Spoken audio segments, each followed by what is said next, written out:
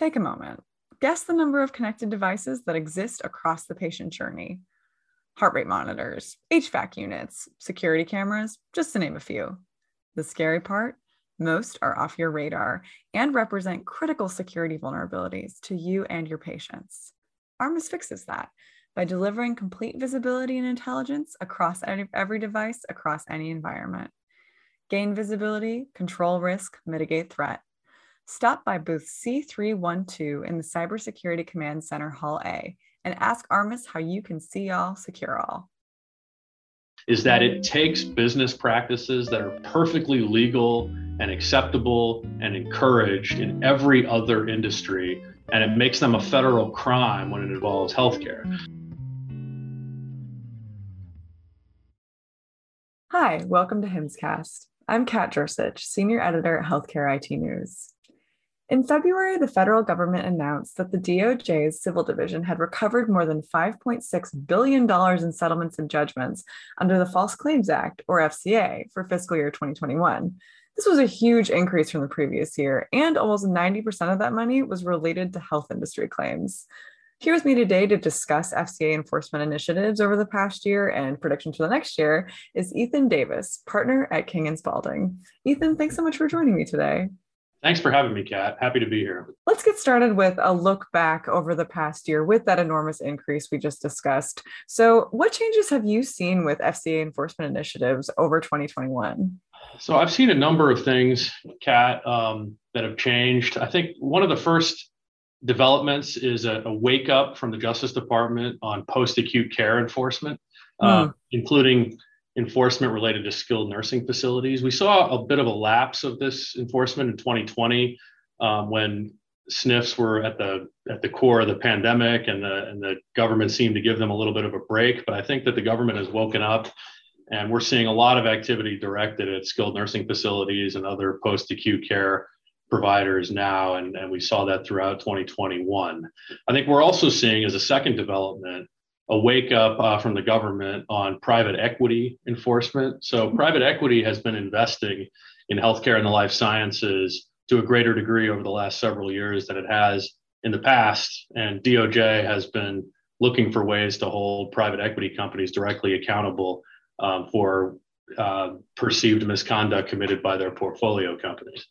And then the final example I'll give is the new DOJ cybersecurity initiative, which is led out of the Civil Division, the division I used to run at DOJ. There is a tendency when new leadership comes in to DOJ to put a shiny new label on stuff that the lawyers have been doing all along. And to a degree, that's true with cybersecurity. Cybersecurity, FCA enforcement has been a thing for several years now. But what I think this new initiative shows is that this initiative now has the serious backing of the highest levels of the Department of Justice, and it's something to pay close attention to in the months and years ahead. Definitely. Could you go into that a little bit more? What does this cybersecurity initiative entail for listeners that maybe aren't up on that? So, anytime a company does business with the government, has a contract with the government, the contract generally incorporates some requirements around cybersecurity, protection of patient data, obligation to report data breaches, et cetera. And when companies fail to comply with those obligations, that can trigger a False Claims Act case. And obviously, those protections have become more important during the pandemic when so many things are happening virtually, and as technology continues to advance, those and data breaches become more and more common. This has become an area that the government is really focused on. The cybersecurity initiative is a new program or a new working group or whatever you want to call it, based that is, as I understand it, headed by the Civil Division's commercial litigation branch, but it will also include a variety of other components of the Department of Justice. So it remains to be seen exactly what they'll do, but at the very least, it signifies a more concentrated government focus on this area. Definitely. And you did mention how the pandemic has sort of shifted approaches to cybersecurity. Are there other ways that COVID-19 has affected the federal approach to fraud investigations? And how might health providers feel some of those shifts?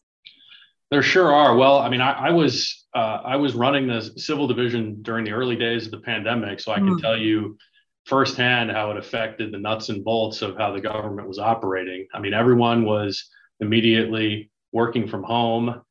That the government is not used to that, or at least was not used to that back in 2020. We didn't have any real ability to do video calls, at least where I was sitting. I know other components of DOJ did. So that just inflicted an immediate slowdown, I think, across the board in terms of all sorts of investigations. Now, even today, still today, the main justice offices are still working from home. And so that slowdown has persisted, I think, even through the present day. Now, the government lawyers are getting more used to it, and they now know how to do video calls, and it's easier for them to work uninterrupted from their homes. But I think there is still an inherent drag on how fast these investigations are proceeding, but they will return eventually. Things will ramp up again, and I think we can foresee a serious increase in activity, probably starting in the next couple of months and persisting over the next few years. On a more substantive note, what I'd flag about the pandemic and fraud investigations is obviously the CARES Act, and as relevant to healthcare providers, the Provider Relief Fund, which was established as part of the CARES Act. It injected hundreds of billions of dollars into healthcare providers in order to keep them afloat during the pandemic. But obviously, like everything that comes out, like all the money that comes out of the federal government, it came with strings attached, including rules about how the money could be spent. And although we haven't seen a huge amount of activity in terms of Provider Relief Fund investigations yet, I think that's because the complete story of the program is yet to be written, and reporting is still happening. And I think there's going to be a long tail with Provider Relief Fund investigations going forward. One final thing I'd flag in terms of the pandemic and fraud investigations is clinical trial fraud. During the pandemic, clinical trials became a lot more difficult to conduct. It became harder for pharma companies and medical device companies to oversee them because a lot of the activities were happening remotely. And DOJ has an ongoing initiative now to root out and find clinical trial fraud. They've brought a number of indictments and criminal charges recently involving investigators and contract research organizations. And I know that DOJ is trying to work its way up the chain to pharmaceutical companies and medical device companies that sponsor these trials. Healthcare providers, to the extent they participate in these trials, should keep a close eye on that development. That's really interesting. And you've mentioned a few kind of enforcement trends here. Are there any others that you think healthcare providers should kind of keep an eye on going forward? Yeah, I think one thing I haven't mentioned, but that should be at number one on the list for all healthcare providers at all times, is the anti-kickback statute. And that, I cannot overstate how focused DOJ is on the False Claims Act and the anti-kickback statute in particular.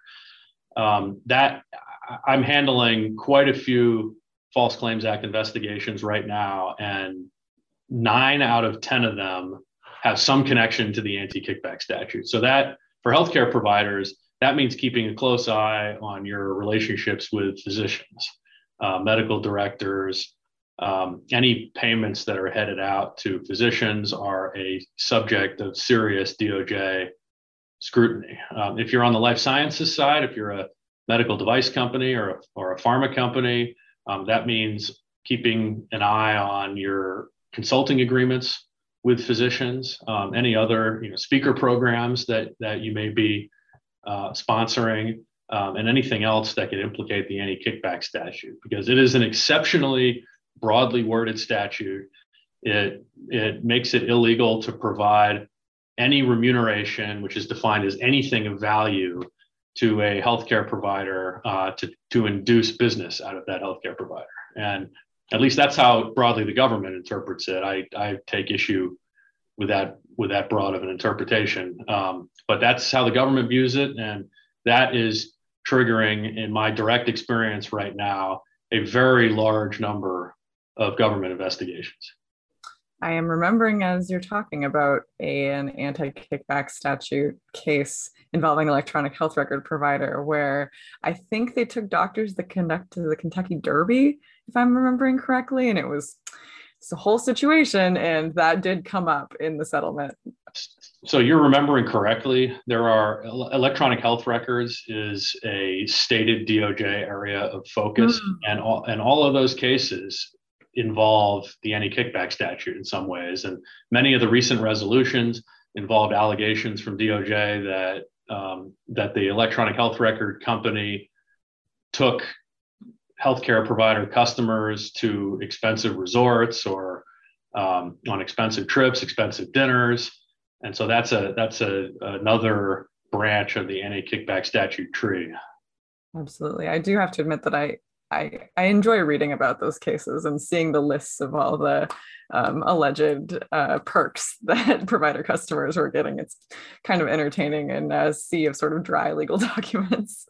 Yeah, the fact patterns in these cases tend to be some of the more entertaining ones. The trouble with the anti-kickback statute and why it ends up being so relevant here and gets enforced so often is that it takes business practices that are perfectly legal and acceptable and encouraged in every other industry, and it makes them a federal crime when it involves healthcare. So it's easy for sales reps who may not operate exclusively in the healthcare space to get tripped up by it. They think this is what they've been trained to do their entire careers, and then all of a sudden, if it involves a healthcare provider customer, it's suddenly illegal. So it's a situation where this statute goes against all sorts of business common sense, and that's why it's resulting in this number of enforcement. That's a great point. And I also wanted to make sure we talked about somewhere in this conversation about telehealth, because obviously that's seen a huge uptick during the COVID-19 pandemic, and telehealth fraud has been a recurrent concern among those thinking about permanent policies to instate, specifically federal legislators. It comes up a lot. And we have seen some cases in telehealth fraud enforcement. And so are there concerns specific to health tech and telehealth that you'd like listeners to be aware of when it comes to virtual care? I think so. To state the obvious, telehealth has become a major component of the delivery of healthcare services in this country during the pandemic. And while some at the beginning thought that that telehealth would go away once the pandemic ends, it's now clear that regardless of when the pandemic ends, telehealth is here to stay. People have gotten used to it. HHS is likely to make its telehealth waivers permanent, at least to some degree. And so this is a phenomenon that we're going to be dealing with for quite a long time. The other point that makes it more relevant is that telehealth increases the opportunities for interactions between patients and doctors because it's easier to get on the phone with your doctor when it's just a telehealth visit, which in turn increases the number of claims for payment submitted by doctors to federal healthcare programs, which in turn increases the opportunity for enforcement. And so I think what you'll see going forward is DOJ suspicions about issues like, did the doctor actually spend enough time with the patient during a telehealth visit in order to really write that prescription?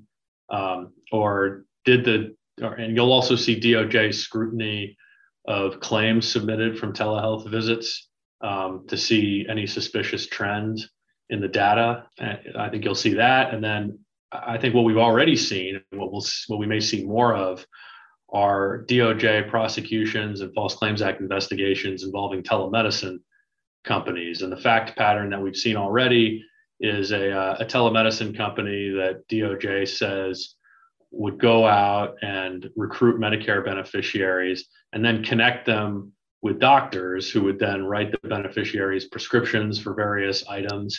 But according to DOJ, the doctors never actually saw the patient either in person, never even had a telehealth visit. It was just a mechanism, according to DOJ, where the company would serve as a channel for claims submitted to the federal government. I've heard about some of those as well. And again, those cases often involve details about what the accused individuals spent their money on, which again, I very much enjoy reading. One of them involved buying a jet ski, and that really stuck with me. Like, that was involved in the press release from DOJ about it. So given everything you've outlined, you have touched on a number of ways that providers and organizations might mitigate some of these risks. Is there anything else that comes to mind so that providers, organizations, stakeholders can protect themselves? Yeah, I think that one really important thing to do is to look at data. So, it used to be, and it still is to a large degree, that DOJ False Claims Act enforcement was driven by relator qui tam lawsuits. Something north of 80% of all DOJ False Claims Act investigations begin that way. And that has the effect of outsourcing DOJ enforcement to really private parties. But that, when I was the head of the civil division, that started to change a little bit. We started to focus more on initiating our own investigations and not relying as much on what whistleblowers are bringing to our attention. And the way we did that was through data analysis. And we would look for outliers in the data, look for other corroborating information to suggest that something might be afoot, and things would start. And I think what you'll see over the next few years is that data analysis inside the government will play an increasingly significant role in identifying potential enforcement targets. And what that means for healthcare providers is take a look at your own data before the government sees it. See whether you might appear to the government as an outlier on a particular metric. And if you think you might, then take a look at why that's happening. Do your own internal investigation so you have an explanation for it and an answer. And even if that internal investigation turns up something wrong, that means that you can fix it before the government gets to it, which can result in a lot more credit. The other thing I'd say in terms of providers protecting themselves is to conduct your own proactive compliance assessments of your compliance program. And now there's a couple ways to do this. There's the way that most providers and companies like to do it, which is a review of the policies and procedures. You talk to the compliance personnel, you try to get a sense at a more general level of how the program is operating. And that's fine, that's good. But what we've been doing for some clients is a more aggressive kind of compliance review, where you actually look at the real source of risk, or the most significant sources of risk in a company, which is always the emails. And ways to do this through a blinded email review, so it's not too intrusive. But the way to get a sense of what the real risk is to do that kind of compliance assessment. That's great. Are there any other predictions that you might have going forward? We've reviewed a lot today, so I understand if the answer is no, but are there any other elements that you want to make sure listeners know about looking forward into 2022 and beyond? So I think we've covered most of it. I will say that I think, again, on kickbacks, you can expect more turbocharged kickback investigations because DOJ sticks with what works. And on the kickback side, speaker programs are something to pay attention to because DOJ and OIG have fired shots across the bow for those programs. So as the pandemic recedes, hopefully, and in-person speaker programs come back to the fore, I think that's going to be an area to watch. Well, thank you so much, Ethan. This has been a great conversation, and I have really enjoyed talking to you about this. Happy to do it. Thanks for having me on, Pat. Of course. And to all our listeners, thanks for tuning in. If you liked this episode, please rate and review us on Apple Podcasts, and stay safe out there.